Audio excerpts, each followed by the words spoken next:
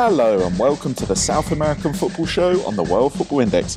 With no Libertadores this week, we're taking the opportunity to finally record a pod that's been on our minds for a while.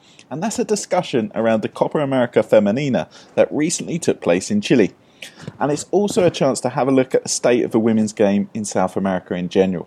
Joining me today to discuss this is a debutant, Brenda Elsie. She's based in La Plata, Argentina at the moment. How are you, Brenda? Well, thank you. Thanks for having me. You're most welcome. And also with me today are Simon and Tom. I'll come to Simon first. How are you doing there in Colombia? Yeah, very good, very good. Looking forward to getting into this episode. It's been something that we're looking forward to do for a while, so looking forward to getting some different perspectives on women's football and potentially some other things as well. And Tom, how are you doing? I hear that it's pretty hot over there in England at the moment. Yeah, it's been a pretty amazing week or so of nice weather, and it's nice to be recording a podcast that's not in the middle of the night for me. So yeah, looking forward to discussing it. And I was reading Brenda's articles on The Guardian during the tournament. So yeah, it's going to be fascinating for us to talk about a subject that doesn't get as much airtime as it should, really. Yeah, definitely. So we'll start with that, the Copa America Femenina, which recently happened here in Chile. So for those who don't know, the women's version of the Copa America recently took place here in Chile in the last month. And I think it's fair to say it was a pretty big hit that exceeded expectations. The success of the tournament was helped by strong showing by the hosts, who finished as runners-up to Brazil to earn a place in France 2019. That's where and when the next World Cup will be. The real triumph of the tournament was that it actually took place with every member of the CONMEBOL Federation signed up to it in the end. Brenda, I think it's fair to say that the players were the real driving force behind making this happen, though. Oh, absolutely. Absolutely. It's something that didn't get as much coverage as I wish it would have. The Chilean women about 2 years ago, when they found themselves relegated to inactive status by FIFA, decided to form a players' union, and that union, which has gotten only stronger since then, decided that hosting the Copa America would be a big platform for them. And so they created the bid, they created the videos, they did all of the legwork needed to be done with very, very little support from the Federation. So I think it paid off. I think it was a huge hit. I think what they thought would happen, they made happen, and it was really nothing short of remarkable. Yeah, staying with the Chilean side of things for now then. I think the decision to host it in La Serena, which is a city a few hours north of Santiago, I understand that actually wasn't a popular decision at first with the Chilean players. They thought it would be better for it to be in the capital. But I think as the tournament went on, I think the fact that it was in a smaller city where the buzz was more easily spread than, say, in a metropolis like Santiago, I think that really helped with the success of the tournament. I don't know. It's hard to say. I mean, I like that framing of it because it's really optimistic and positive. At the same time, it was pretty horrible that the third seat, Ovalle, ended up not being ready in time, and just a week and a half before they had to reschedule the matches. So basically first they asked for the national stadium. The Federation in Chile denied them access to the national stadium, which is highly disrespectful. Could you imagine if the Copa America Masculino was not held in the national stadium? So, okay, fine. So that happens, they regroup, they see the positive in this, and there's 3 seats, La Serena, Coquimbo, and Ovalle, which are all fairly small cities in the north central part of Chile. And and then 2 weeks before, the Federation says, oh, well, we just didn't get Ovalle ready. So it's very troubling to the Chilean players. It's also really troubling to the Argentine, Brazilians who didn't find out that their game matches would be changed, the site of their matches, until about 6 days before the tournament actually started. So it ended up in gray. You know what I mean? Like, I'm all with you on that. But I don't think we should ignore the fact that it still came with a lot of, sexist garbage. Yeah, for sure. I think the the Chilean players, the fact that they got together and formed a union, back in 2015, and that was with your help, no, Brenda? Is that right? No, I didn't help them.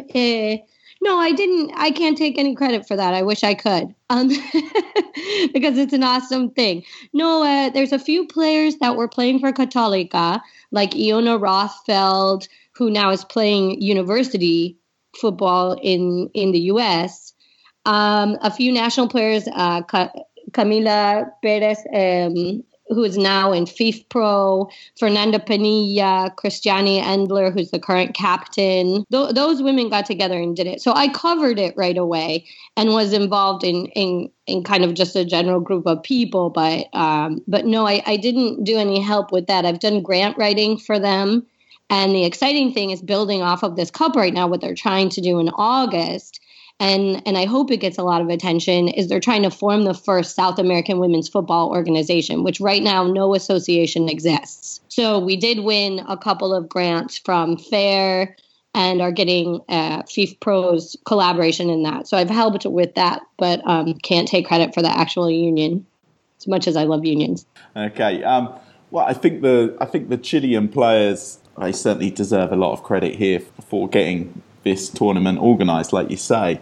And I think really the achievement of some of the players from, say, the smaller nations, Bolivia, Venezuela, for example, in footballing terms anyway, smaller nations, the fact that they got teams together and made it across to Chile is also a massive credit to them, though, because they have little help from their association. Yeah, they have such little help. I haven't been able to get in touch at all with the Bolivian Federation. It's very hard to figure out even who to contact. I wanted to include them in the Guardian articles, and it proved really challenging. So communication is really hard. Federations don't respond. The best I usually can do is reach out directly to players through Facebook and Twitter if they happen to have it. So I don't even know how the Bolivian women got there. I have no idea. It was an achievement, regardless. The Bolivian FA is a little bit of a running joke here on the South American Football Show. So we think that we think that the secretary position at that FA must always be vacant and open, and we've all thought about applying for the position. I'm going to bring Simon into this conversation for a little bit because he's actually been quite vocal about women's football in South America on this show in the past. So I'd just like first your view, Simon, on how the tournament went down there, up there in Colombia. I kind of understand that it didn't get as much coverage as the Colombian players thought that it deserved. And I saw that some of the Colombian women went onto Twitter, the players, and to criticise their counterparts from the men's national team for not giving any support, unlike the Chilean players such as Vidal and Medal, who were quite vocal on such social media in their support for their counterparts. So, yeah, what's kind of been the reaction there, Simon? There's that point, but also a point that they were actually quite heavily criticised for not making it to the World Cup, I believe, as well. Yeah, I mean, I think in terms of the Copa America, there are a few issues that we can discuss. I think the broader context, which we can perhaps speak about in a minute, in terms of the league and in terms of how that's been received, has been very positive. But of course, there are always issues. Going back to the launch of the new Colombia kit, where the men's shirt was modelled by the men and the women's shirt was modelled by models, which again I think is a reflection that while there are things improving, the women aren't always seen on the same level. In terms of the coverage, I think in a lot of ways the Colombian domestic league was promoted more than this Copa America by some news outlets. The league in Colombia has all of the games are shown on TV on a Win Sports on a channel, so they do a lot of work to promote it. So I think in terms of the Copa America, there wasn't that in the same way, and also the clubs are very much behind the local teams, the female versions of the men's teams, which is how things have developed in Colombia.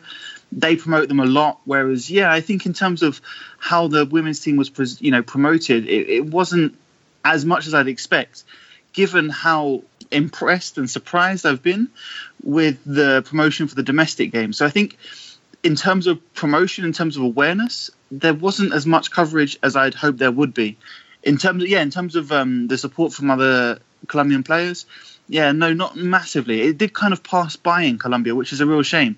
I think a lot of Colombian experts and a lot of Colombian commentators were ready for the Colombian team to do really well and then say, look, this is another pat on the back. We've done really well. This is Colombian football on the rise again.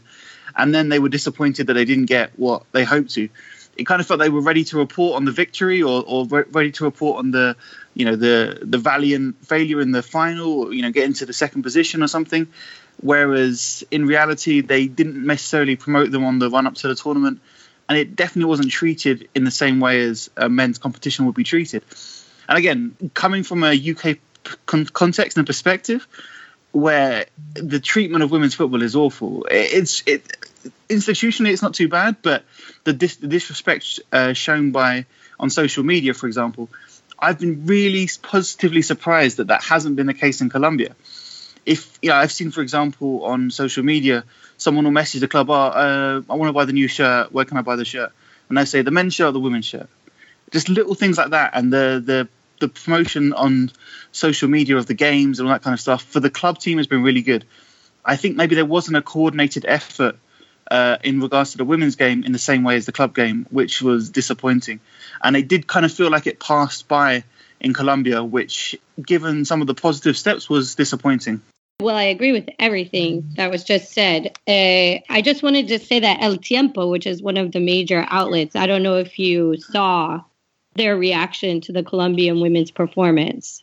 If any of you guys read it. Yeah, I've seen bits and pieces, yeah. Yeah, so they called it an inexcusable failure. And it's like, give me a break. I mean, that professional league is wonderful, but it's 1 year. It's one season. The Colombian men's domestic league is 65 years old, and it's nothing to say has no problems. It's and it's 1 year in El Tiempo, which is a major newspaper. Isn't it the most popular newspaper in Colombia? Yeah, it's definitely one of the big ones, yeah. Okay, I think it has the largest circulation. The sports editor came out to say the women have gotten everything they want and they have nothing to complain about, despite the fact that a year and a half ago they had no coach for 9 months. No coach for the national team. Yeah, it's incredible, this kind of criticism. I just, because so many of these national teams on the men's side have failed to qualify for World Cups, and in fact you would perhaps see sort of more sympathy towards them because it's seen as such a competitive field. But I think what this Copa America showed is just how competitive the Copa America Femenina is now as well, even at this early stage of its development, really. Well, having said that, Adam, I mean, Brazil do seem to be a long way ahead of in terms of development, and obviously with them winning their 7th title was obviously expected. But that was one thing I wanted to ask Brenda about, is what she thinks that the other nations can do to maybe catch up with Brazil, and maybe just talk a little bit about the women's game in Brazil and how they've managed to sort of surge ahead of the rest of the countries in South America. Well, I think Brazil has never benefited from its federation. So that's the first thing. I think it has a wealth of talent, and given the structures that exist in Brazil, it simply gets scouted more. It really does. It's a bigger country. It just has a ton of different clubs with, even if they underdevelop their women's programs, they're still so good. And they've taken advantage of opportunities in the French league, in UEFA just in general, in the NWSL in the US. I mean, that's where Marta plays. That's where Davinha plays. And so I think it's hard to take Brazil as a place that other South American countries could emulate, because the answer would be leave. If you want good football opportunities, get the hell out. I think it's a running theme that certainly the organizational bodies, there's some pretty just fundamental sexism and disregard to the female game. So yeah, maybe it is just about getting abroad, because I know Argentina, I think, only has maybe 2 players who play abroad, Sole Jaimes and Banini. They have 6 or 7 though. Oh, okay. Yeah, okay. but they're not. But they're playing in the Colombian league. They're not necessarily playing abroad when we talk about Europe. There's 2 in the Colombian league. There's one in South Korea. One in Korea, yeah. I was going to say, they mentioned that on the commentary a couple of times. So yeah, I think for other federations to catch up, that needs to come from the federation. It should come from the federation. Colombian players complained to me that they were convened less than 2 weeks before the tournament. So, that's just not enough time to prepare for the one tournament that it happens every 4 years to qualify players for the Olympics, the Pan Americans, and the World Cup. Yeah, I think Argentina had a similar lack of time to prepare either, especially with that stadium change that you mentioned earlier. And I was reading your article, and also an article by Dan Edwards for the BA Times, who did a little bit on some of their struggles, the sort of lack of facilities, lack of investment from the AFA, which not a big surprise, to be honest, given the state that they're in at all levels. And I saw that there were some protests ahead of the Argentina-Chile game where they cupped their ears to kind of maybe bring attention to this lack of investment, lack of attention from the media. Do you think that's had much of an impact yet? I think that their strike was amazing, and actually you would be sad to hear that what they get paid for training is, it's less than £8. That's pretty terrible, especially given the inflation that's going on right now. Yeah, and so the issue is they didn't even strike because they wanted more. They struck because those £8 weren't paid. And so it's what's incredible. I mean, I translated their collective letter announcing their strike into English, and I had only like an hour to do it. So I apologize for anyone who's read it because it's full of grammatical errors. But as I did it, it was just like, oh my God, they don't get boots. They don't get shoes to practice it, cleats. I guess you call them boots if this is a British thing. Yeah. And British American. Well, Austin's not here today, so yeah. But let's stick to the British phrases.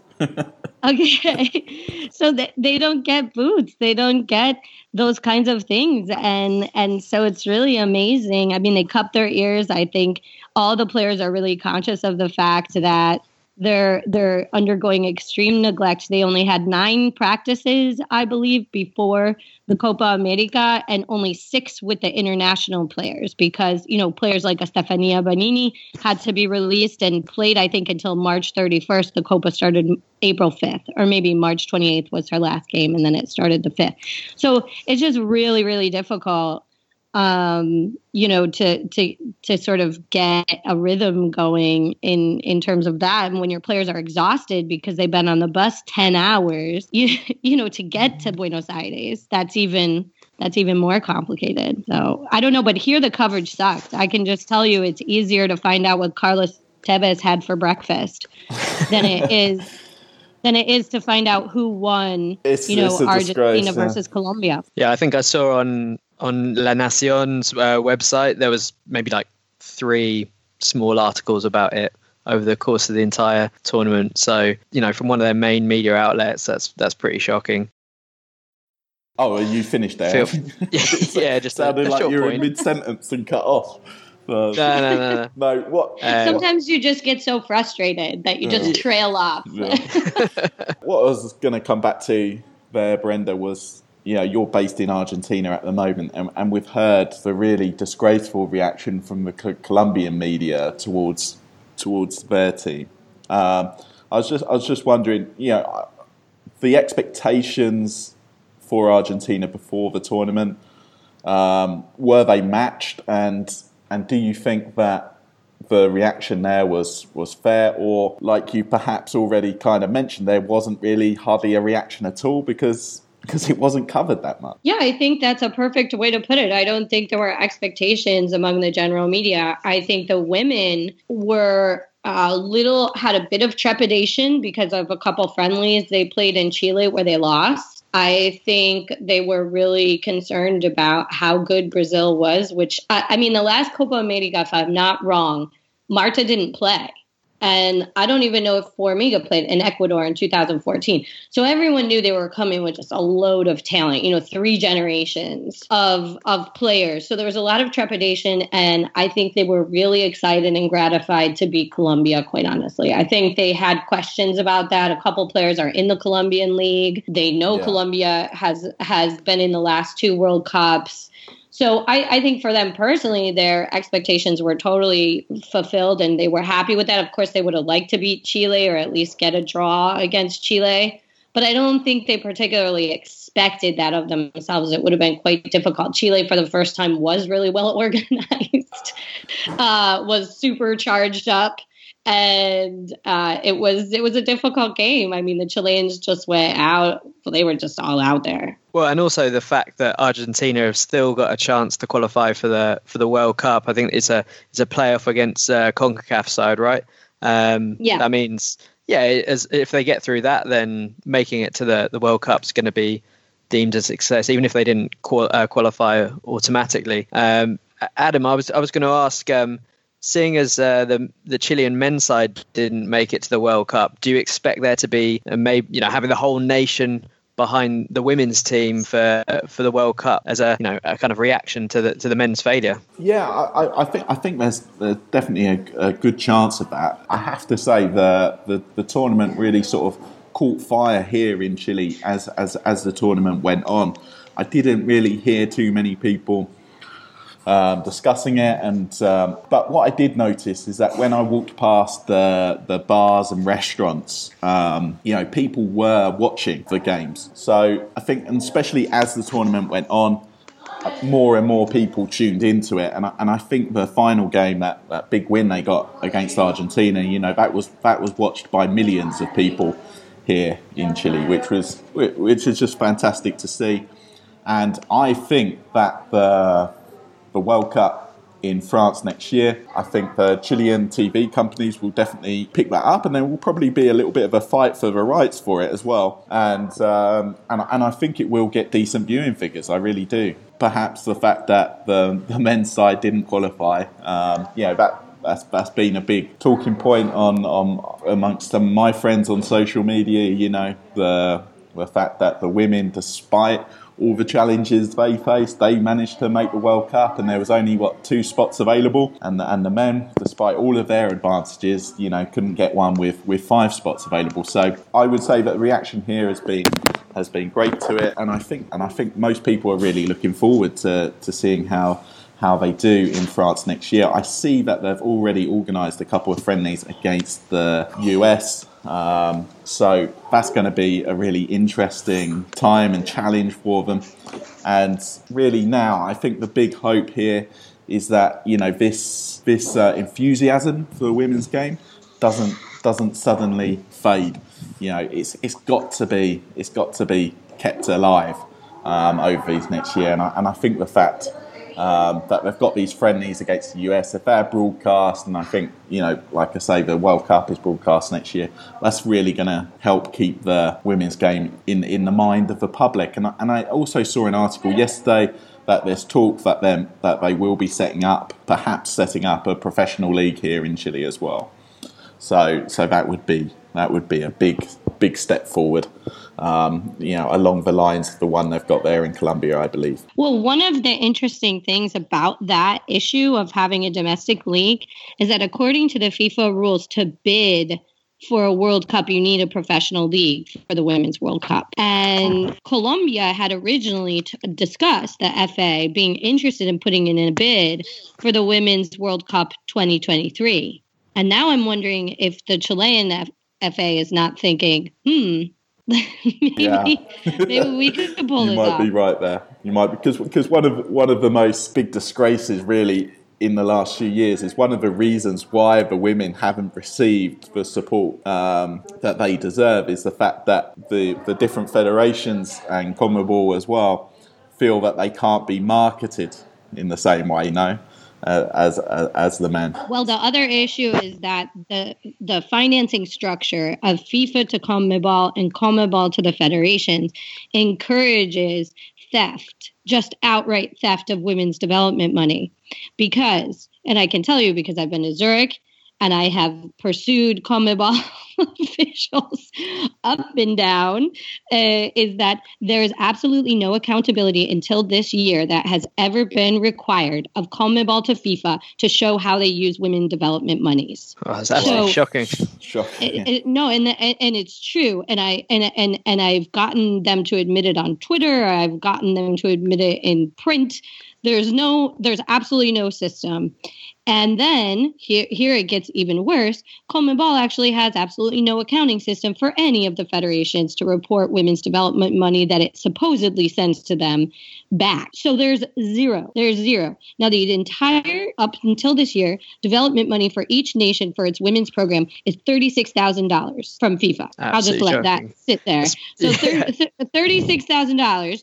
And then there's no accounting for it anyway, which means it's an incentive for these already quite corrupt federations to continue to just kind of, pocket that money for the men's program. I'm not accusing them of doing it individually, but it seeps in. It seeps into the general thing, and there's into the general, monstrous structure that it is. And the Chilean Federation is an absolute mess. I mean, Salah is a mess.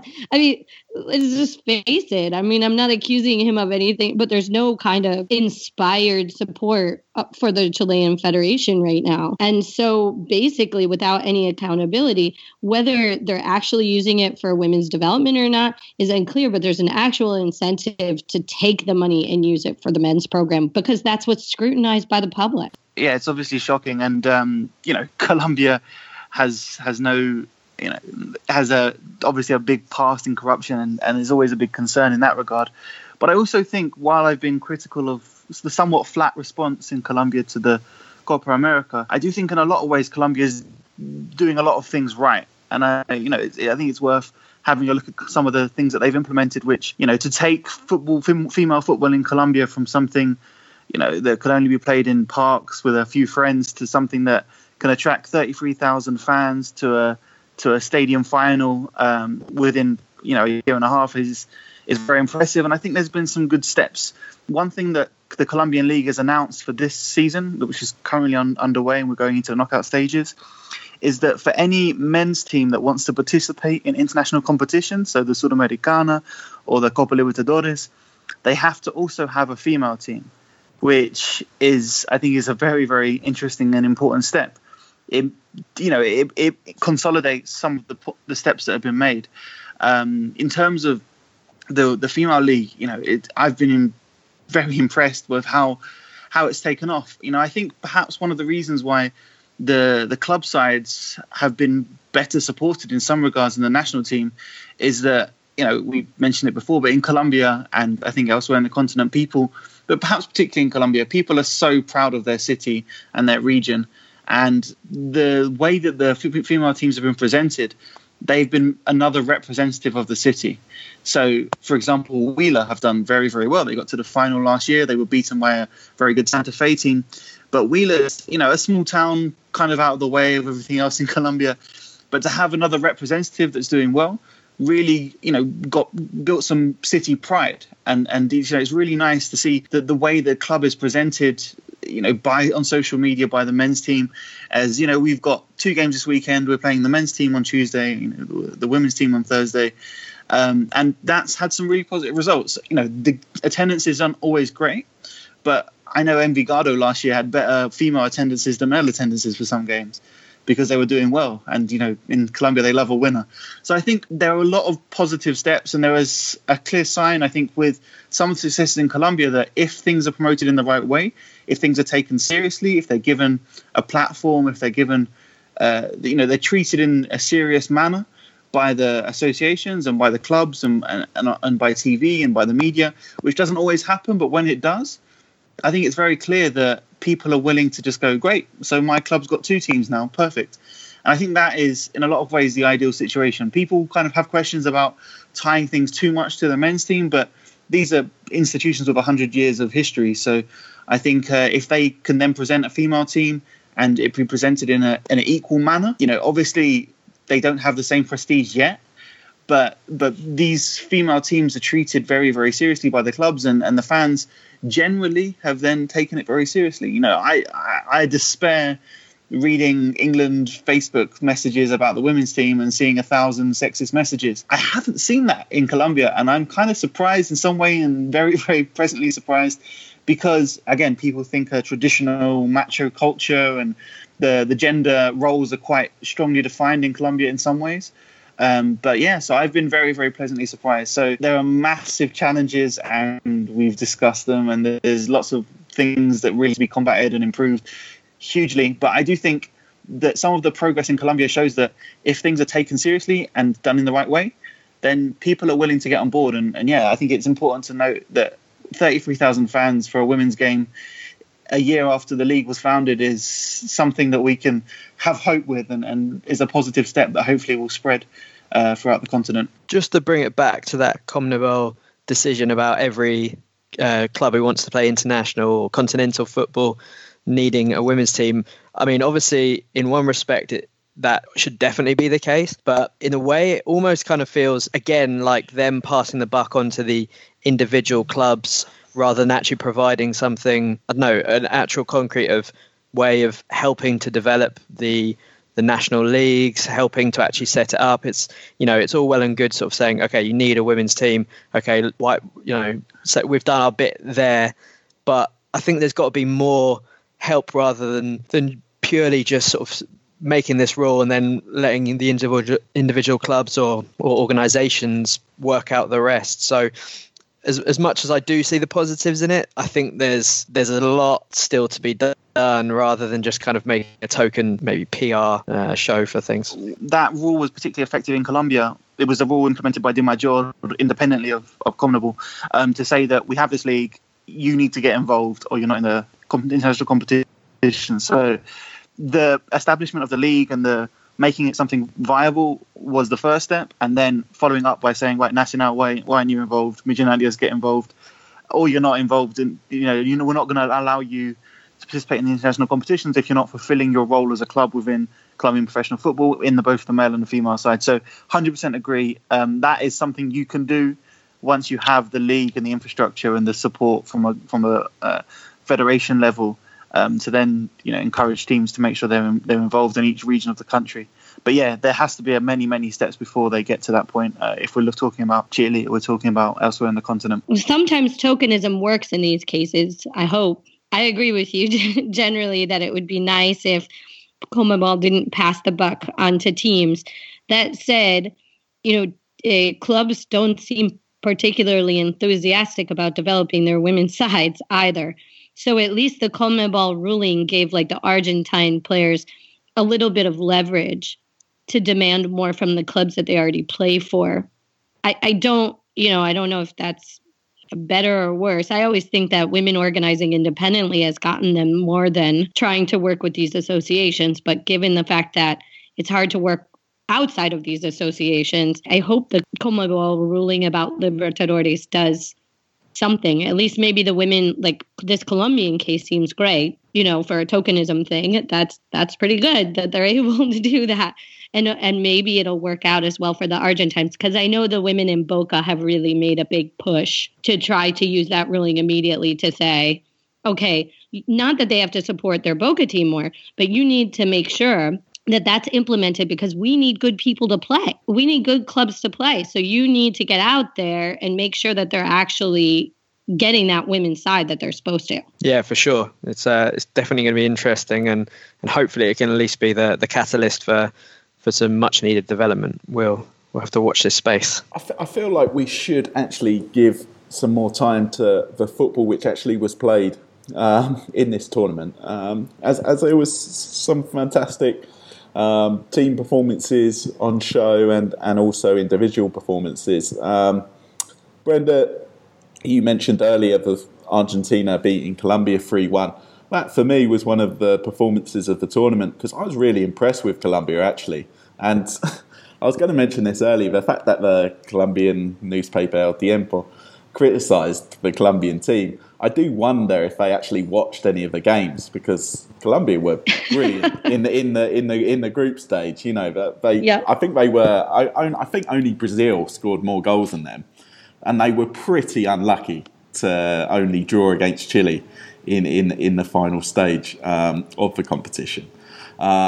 So, you know, they only missed out by a small margin. But yeah, that Argentina 3-1 victory over Colombia was a bit of an upset, really, wasn't it? I thought so. I was really surprised. I was quite surprised. And, you know, Ospina had been so good and so creative. And, you know, she's amazing. I think that they may have missed Natalia Gaitan at that point, you know, their longtime captain, who had been in a couple. She's injured. She's out on injury. And I just kind of felt like once they got a real challenge from Argentina, they sort of fell apart. I don't know what you thought. I mean, they hadn't been really challenged in a lot of the earlier matches. I think Chile were the ones who really gave them a game, and in that first stage, didn't they? You know, for those who don't know, their results were they beat Uruguay 7-0, they beat Paraguay 5-1, they beat Peru 3-0, and then there was the 1-1 draw with the host Chile. So yeah, I think your theory could be right there, that maybe the Argentines caught them maybe in a perhaps a little bit complacent from the Colombians, you could say. Yeah, or without some kind of game plan. It just seemed like we're really good, we know how to play. I didn't see any sort of like reaction and I don't know a whole lot about the coach. And maybe you all know a little bit more, but I didn't see any like sort of strategic substitutions. I don't know. I didn't see a whole lot going on in terms of strategy. Yeah, I mean, from a Colombian perspective, it definitely had the feel of some of the U20, U17 tournaments Colombia have been involved with, where there's loads of talent and the coach just doesn't really seem to have any idea what to do.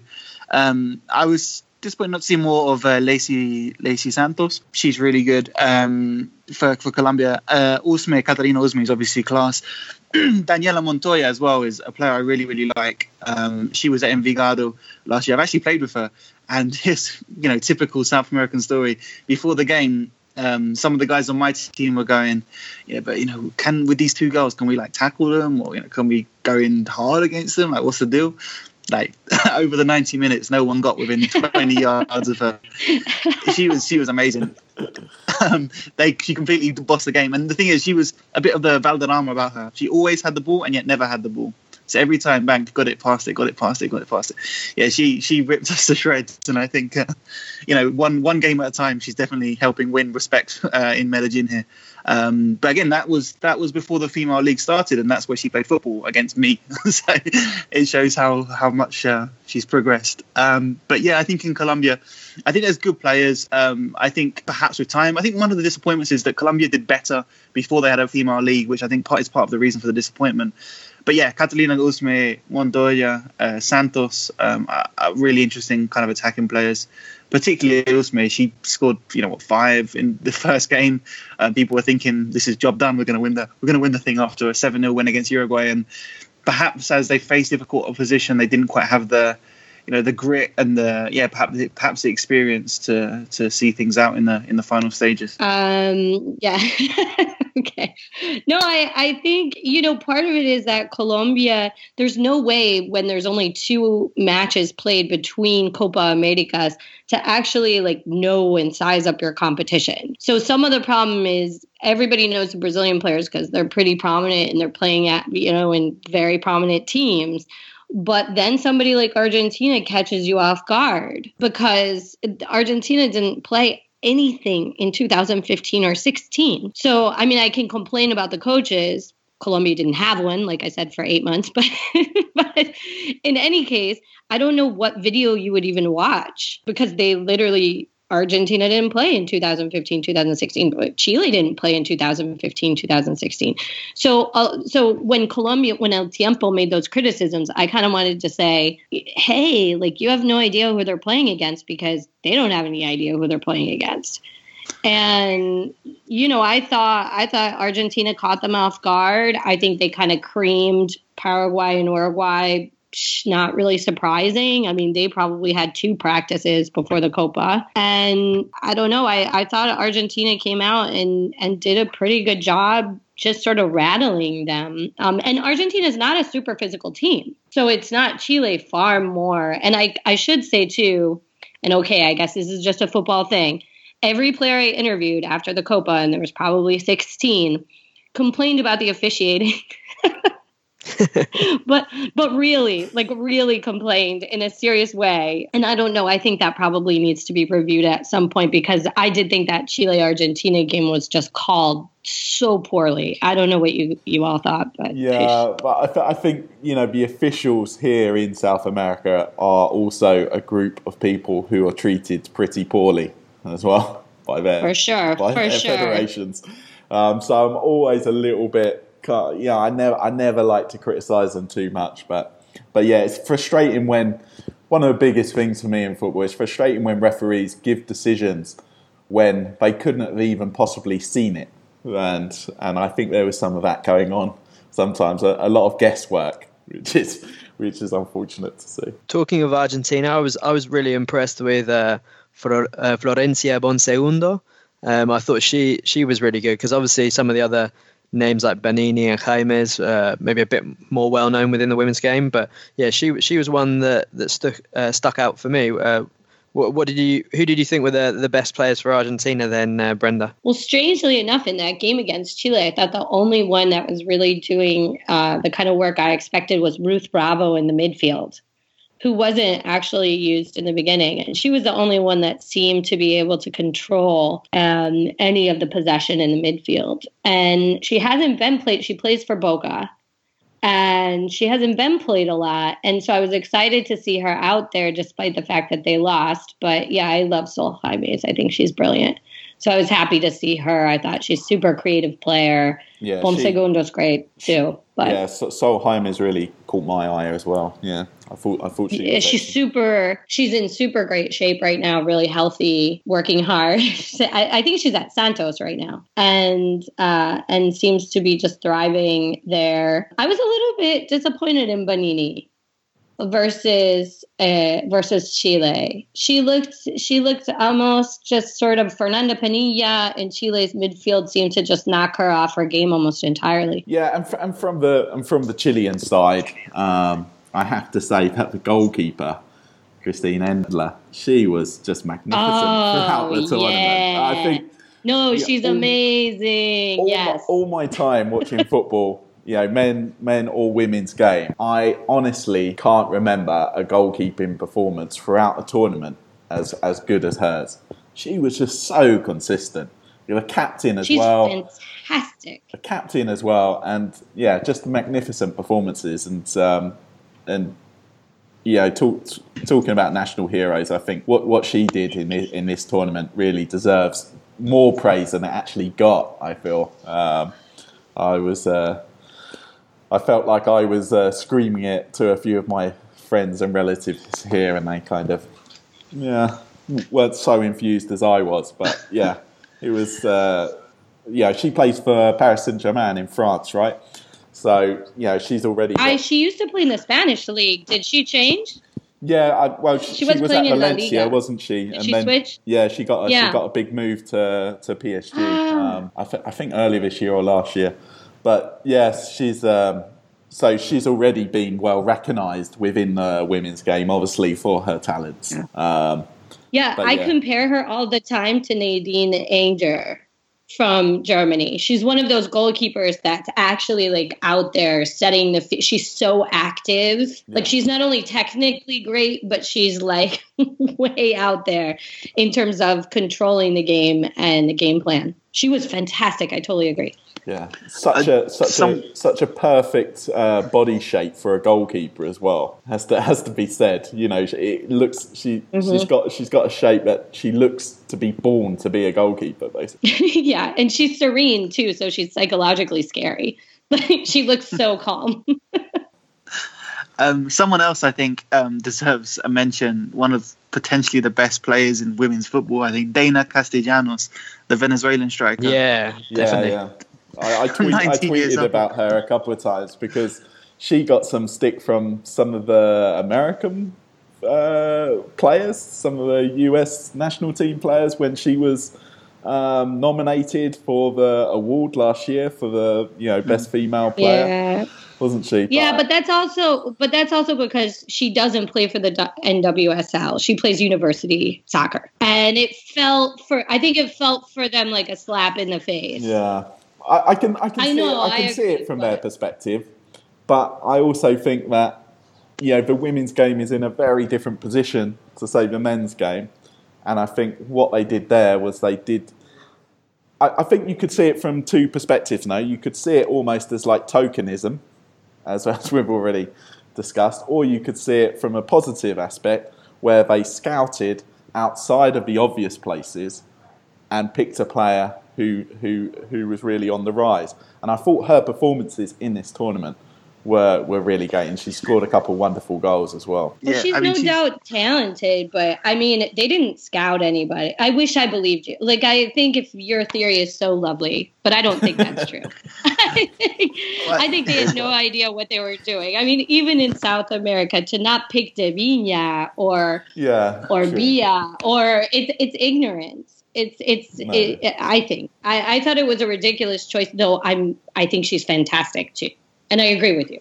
It just was like, come on. Yeah, maybe. Like I say, I can see it from both. I can see it from both perspectives. I was just trying to put maybe a positive spin on it, like that.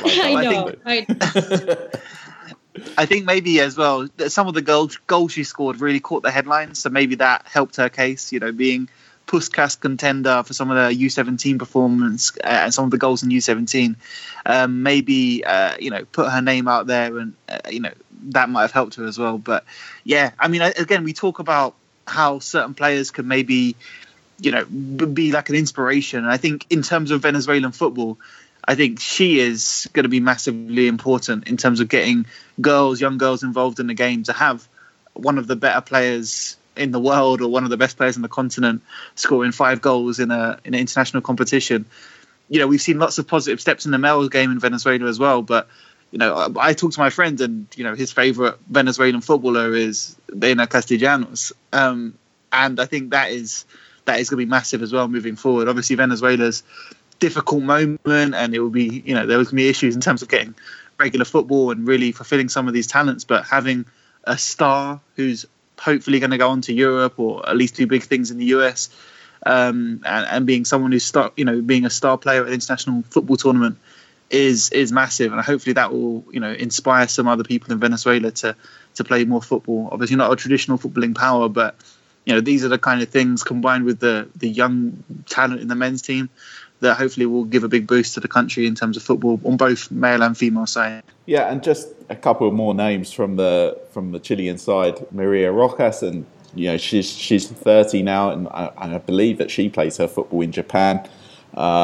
She was quite impressive at times. Francisca Lara in the midfield, she plays her football in Spain. So these players who already had a bit of a name in the women's game, they really did rise to the occasion. But they were supported by certainly the group of players from the domestic league as well, who also impressed. I think Brenda, you mentioned earlier, Fernanda Pinilla had a couple of very impressive games. She plays for Universidad de Chile here, and yeah, I think there was even a 17-year-old in the squad, Javiera Grez, and what an experience that would have been for her to be involved in a tournament such as this. And I think it's looking bright for the Chilean team going forward. We just might want to mention, I don't want to go on too much about Brazil. I don't want to drone on too much about the Brazilian team, but how many different goal scorers did they have? Is it 13? Yeah, something like that. Yeah, but it was. They just had a wealth of talent, didn't they? They really. That's just absurd. That's just absurd. It's like, God, man.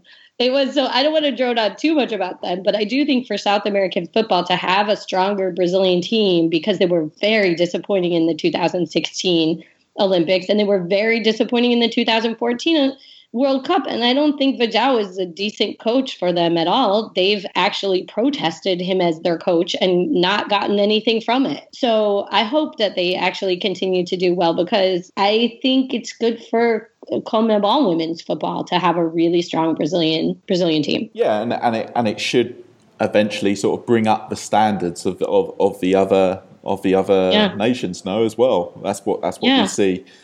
That's what we see on the other side. You know, the more competitive football that these women get, then their standards will rise a lot quicker. We've seen that happen in the men's game with a lot of smaller nations over the years, and I'm sure it'll be true in the women's game as well. But they, as we've said and as we pointed out in this podcast, you know, they really need more support from everybody, really. Okay, so I think that wraps us up for what's been an absolutely fascinating discussion with you, Brenda. And I speak on behalf of Tom and Simon there, I'm sure. I want to come back to you just to find out where people can find you on social media, if they want to get in touch with you, and any other things that you want to plug. I believe you have your own podcast as well, no? The excellent I do. Burn It All Down. I co-host a sport and feminism podcast called Burn It All Down with a lot of people a lot smarter than I am. And it's very cool. And you can find me on Twitter at Politicultura or brenda.elsie@hofstra.edu, because normally I am a professor of history and not doing fun things like this. Well, it's been fantastic to have you on, and I'm sure we're going to speak again on one of these podcasts in the future. Thank you so much for having me. It was a complete pleasure. No worries. And Tom, where can people find you? You can find me at TomRobbo89 on Twitter. And yeah, just want to echo the sentiments from Adam there about really, really interesting podcast. So hopefully a lot of people go out and listen to it. But otherwise, just check me out on Twitter. Lots of articles going up there. And finally, Simon. Yeah, so on Twitter at Simon Edwards SAF. I'm one of the lucky ones to have a female league in my country. So if you want a bit of coverage, I'm going to try and do a bit more stuff on the knockout stages of the women's league here in Colombia, which is getting a bit interesting. Some good teams. So there's a bit of information on that on my Twitter, and send me a message if you have any questions. And yeah, support women's football in South America, whatever way you can. And yeah, enjoyed today. Very interesting. Yeah, and it's just left for me to say, really, if you've enjoyed this podcast, then please rate and review us on iTunes. That would be a great help. And it's goodbye from Brenda, Simon and Tom, and goodbye from me.